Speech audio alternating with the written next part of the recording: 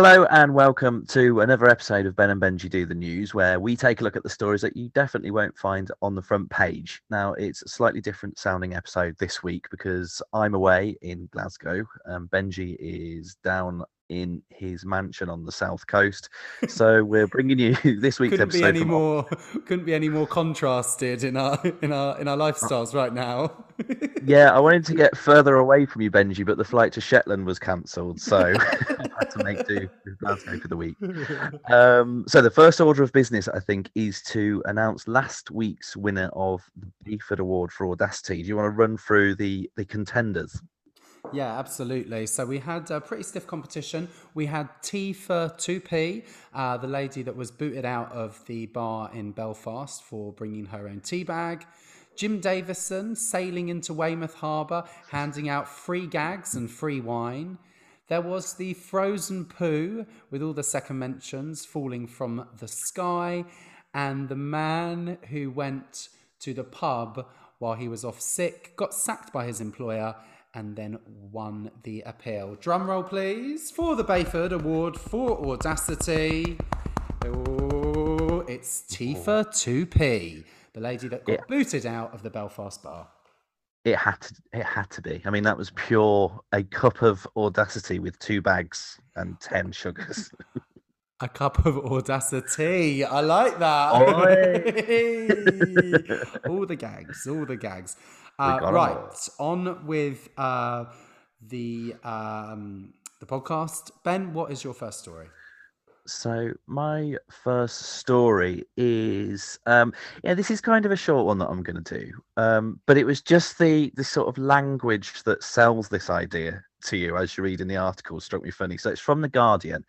Now, we all know the harm that single-use plastics do to the environment, and in this article it says that scientists have come up with a possible solution, right? And that solution is to convert used plastic bottles into vanilla flavoring.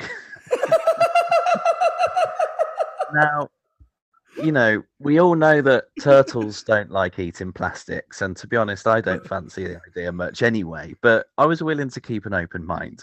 But it's just as you through it, you feel like the scientists really need to get a PR. So it says plastic bottles have been converted into vanilla flavoring using genetically engineered bacteria.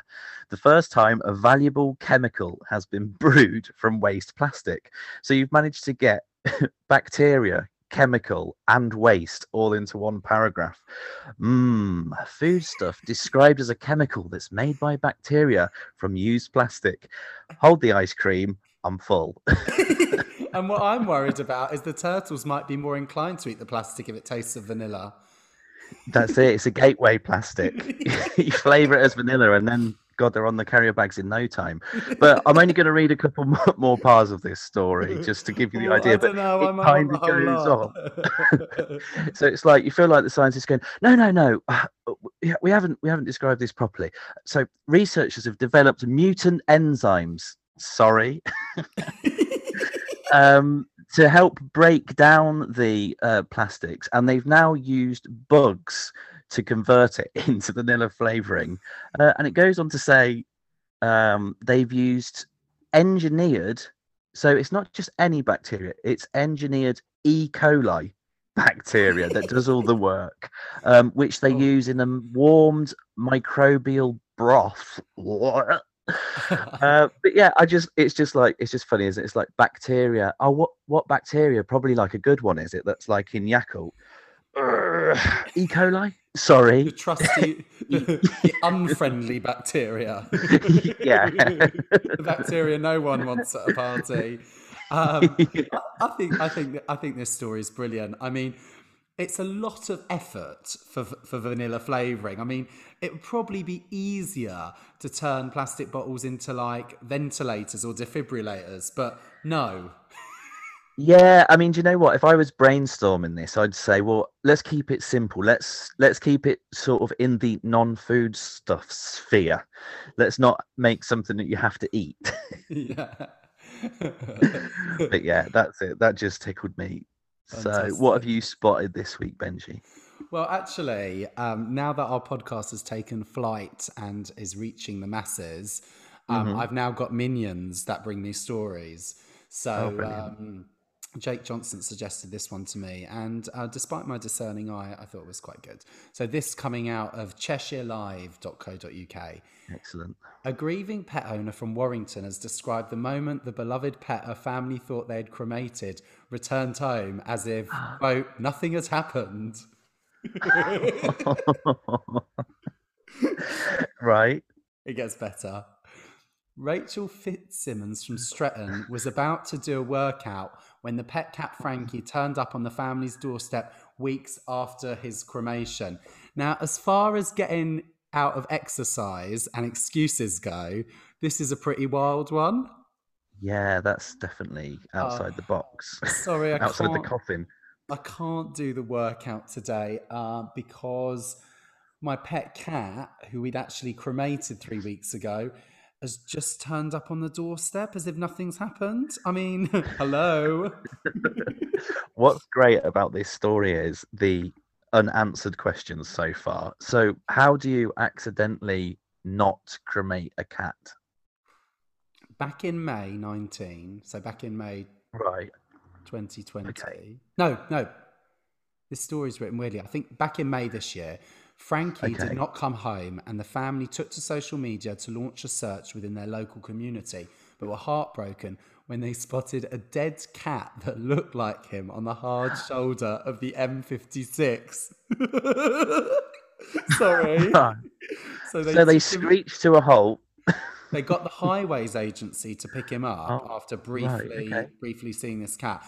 They took him home, cremated him, I think put some plaque in the back garden, and then the bugger turns up. And there's a picture to accompany this story in on Cheshire Live. I think it's like the Warrington Gazette or something. Mhm. And the way that Rachel's children are cradling the cat, the alive cat, the one that actually belongs to him, when it was alive, I'm not fucking surprised it went away for 3 weeks because its eyes are about to pop out the way they're squeezing this cat. Are they going, oh, you little bugger. Oh, but he came back, didn't you? Thought we'd got rid of you. They're going to keep cremating cats while that cat keeps having breaks from its horrible family. I also like the way that they described that the cat turned up as if nothing had happened, like so nonchalantly that it didn't give a shit at all. Yeah, almost like it had been cremated, but it just didn't care. It's like, yeah, so what? Bit hot. It gets hot in the summer, so what? Yeah, I fucking heard that you'd cremated another cat that wasn't even yours. And what? Yeah. Yeah, saw that. Didn't want to go to it. Back now. Also, so just this story isn't from TikTok, so there is slightly more detail. Oh, great. Brilliant. Um, Some much needed detail on this podcast. and so its ashes were placed in a wooden box with Frankie's name etched on a metal plaque on top of the box. Like, what do you do with that now? Like, do you toss it away? Do you hand it back to the vet? Like, they haven't been able to find who the actual owner is, but quite sweet that a random cat has got that send off. Yeah, a grave to the unknown cat. Yes, the name of our new podcast. The surreal podcast. So that's yeah, just brilliant. that's my first story. That one. And Cool. seamlessly segueing back to you for a bit of light relief. Let's look at some second mentions. So this is where we take a look at second mentions inspired by the Twitter accounts at Second Mentions and at Knobbly Monsters. So this is where we look at, people will know what this is, even if they don't know the name for it. It's where you have something in the first par and then you come up with an alternative name on second mention. So each week, me and Benji give one to each other to kind of try and guess what it is the second mention for. I have a ridiculously easy one for you, Benji. You'll definitely guess this, but I just couldn't resist using it because of the picture it paints and kind of the connotations of it. So my second mention for you is the Amazon Overlord. Is this an Is this an indigenous chief from South America? It is not. Yeah. Excellent, purposeful wrong answer there. It's got to be Jeff Bezos, right? It is, yeah. But do you know what? I think it really demonstrates the power of a second mention, how you can really add in a sort of subconscious narrative to it. Describing him as an overlord really sort of tells you that side of the story, doesn't it? I've got a tough one for you now. I mean, you may have seen it online, okay. so. Fruit patterned underwater balls. Yeah, I did, I did see this. Just repeat it again. Fruit patterned underwater balls. Yeah, I did see this, but I can't actually remember what it was. I know it's something to do with watermelons. Yeah. Is it actually watermelons, or is it something else, like a football that's made to look like a watermelon? That's it. So, very specific. It is very so this is a story, it's a picture story really in The Sun today about it's an exclusive about England footy stars have been twisting their melons to sink Scotland tomorrow by working out with fruit patterned underwater balls. So they're inflatable balls that look like watermelons. But you really have to kind of, my heart goes out to Nick Parker on this one, because once you've said inflatable ball painted to look like a melon, or once you've used the word melon in the opening part, you're kind of at odds to find anything else to describe an inflatable ball that looks like a watermelon. Yeah, it's true. I would say, though, by putting so many words in that second mention, you could split that in half, couldn't you? You could say underwater balls as one second mention, and then fruit patterned sports item. yeah, there you go. That's better.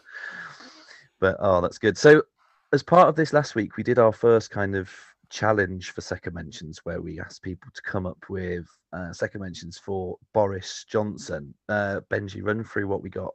Absolutely. So Jake Johnston, who's a keen lover of this podcast, hit us with 5 actually. So I'll run through them quickly. Okay. The roly-poly Brexit buccaneer. Yes. Yellow-toothed blonde. Cash-strapped premier. The Brilliant. Latin reciting leader. And the babbling Tory chief. These are excellent. And also... is Jake a tabloid journalist? No. He could be one if he wanted a terrible salary and no self-respect. Yeah. By the way, I have roll up. I do have to say at this point that both Ben and I both are journalists of the tabloid variety, or have worked in tabloids at one point. And Laughs with Lulu, who's a friend of mine, Lucian Jack, I think slightly missed the point and just said vanilla-haired prick. Yeah, you got to get the subtlety. That's the subtlety I was talking about. You can insult him. You've just got to make it so it's not on the sort of first veneer of the word, like sharpened to a point. Absolutely. So we want to hear your second mentions for our new challenge this week. And harking back to the fruit-patterned underwater balls, we want to get you to give your second mentions for a football. That's right, a sphere-shaped sport apparatus, a round play aid. The pig's bladder inspired synthetic kick toy.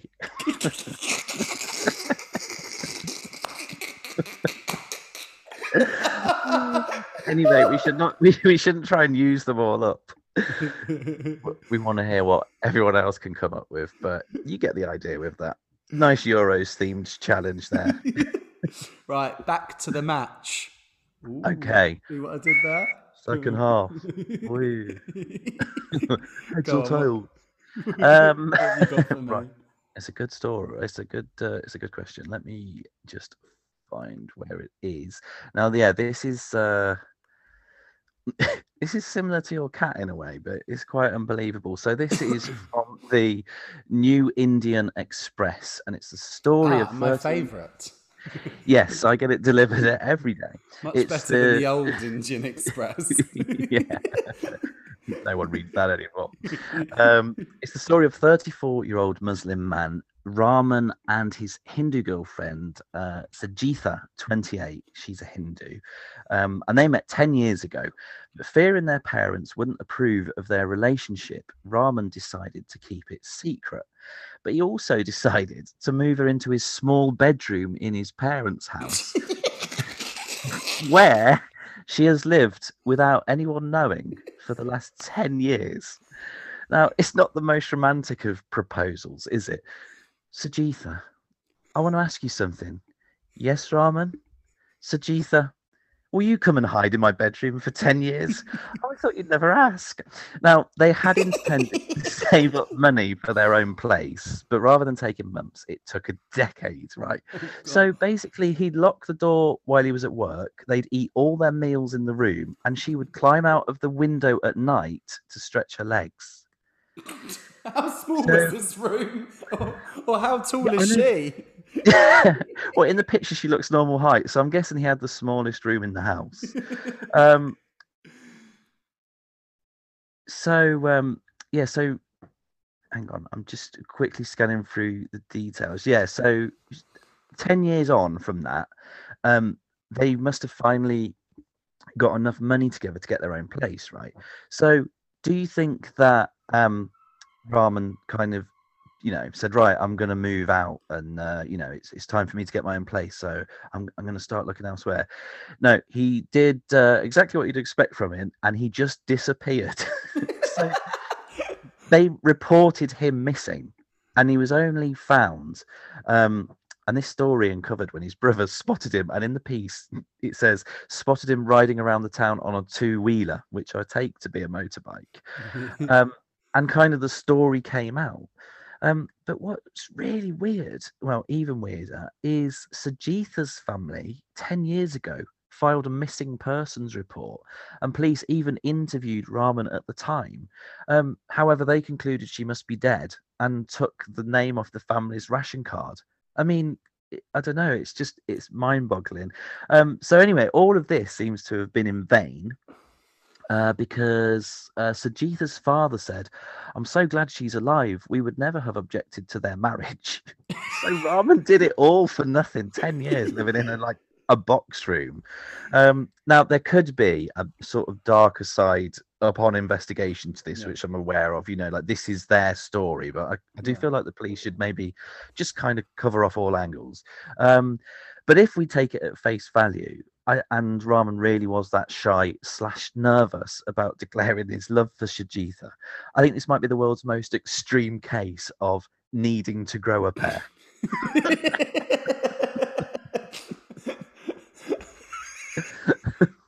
You just have a talent with these sorts of stories. You make Sherlock Holmes look like an amateur. There's a way you delve inside the engine room of these weird stories, which most journalists just rip and write. Yes. On to the next. So Swiss cheese alert. Incoming holes. Lack of deep. Warning: this story may not stand up. Do not feed to primates. So we've all heard of angry exes waging a war of revenge to their partners to the tune of violence, blackmail, and even sometimes murder. But TikToker Christina has had the most pathetic revenge on her ex that I can think of. So the way that she gets her ex back, and she's been doing so for 5 years, is she secretly signs him up for various email subscription lists. And in the words of this Mirror article, doesn't plan on stopping anytime soon. So she says, ever since my ex and I broke up in 2016, I've had a very interesting tactic for revenge. My revenge comes in the form of an email newsletter. And Oh. she says this means that if I'm in an airport and I need an email to use their Wi-Fi, I give them his. Ooh. If I want Oh. to read an article but they need an email, guess what? I No, she doesn't. she does. She does. No. I send them his. She also went to say that she signs him up for any future events that are happening when asked by different companies, as well as all topics of interest. Ooh. And Oh. the final line, but he has no idea that she is the one behind the spam emails. I feel like he might have an idea actually, because she sounds like the type of person that does that has probably given some clues. And now she's told the mirror. So, yeah, very short and sweet one to end on. But I think, yeah, probably the most pathetic hate campaign Yeah. I've ever come across. But possibly one that Gillian Bayford would approve of. Yeah, I think the audacity there is sort of, it's one of those things that you can imagine maybe doing, but then if you told someone out loud, you'd be like, "Oh God, I'm quite sad and pathetic, aren't I? I need to move on." Sitting in an airport, kind of giggling as you put his email address into Yeah, your and phone. also, don't you need to like verify the email address as well? Yeah, Send it to him, and you only get one go, so you have to ring him and say, "Sorry, mate. By the way, could you just press confirm on that Wi-Fi email that I've just sent you? Didn't mean to do that." yeah. You probably haven't, but just by random, if you've happened to get a spam email for Weatherspoon's Wi-Fi, just confirm it. Probably that's what I've heard anyway. Have you been sending me spam? No. I still love you. No. Aw. Oh, brilliant. Well, I think that's us for another week for those for the stories. So yeah, what's left to say? I guess Little just bit if of housekeeping. yeah, Oh, yes. Basically, I want to tell you guys that if you don't think it sounds genuine when I ask you to leave a review and subscribe it, well, here's me telling you, please leave a review. Like, it actually does matter. So, so please leave a review, subscribe, because it makes a difference. Oh, and also, if you've been enjoying the quizzes on my Instagram, Benji's Banter, then Friday night will now be quiz night and there will be prizes for people who do well. So head over to my Instagram on Friday night and you'll see some questions about this week's episode. You can join in, have a go, and yeah, enjoy it. excellent. Well, until next week. Bye bye. Adieu.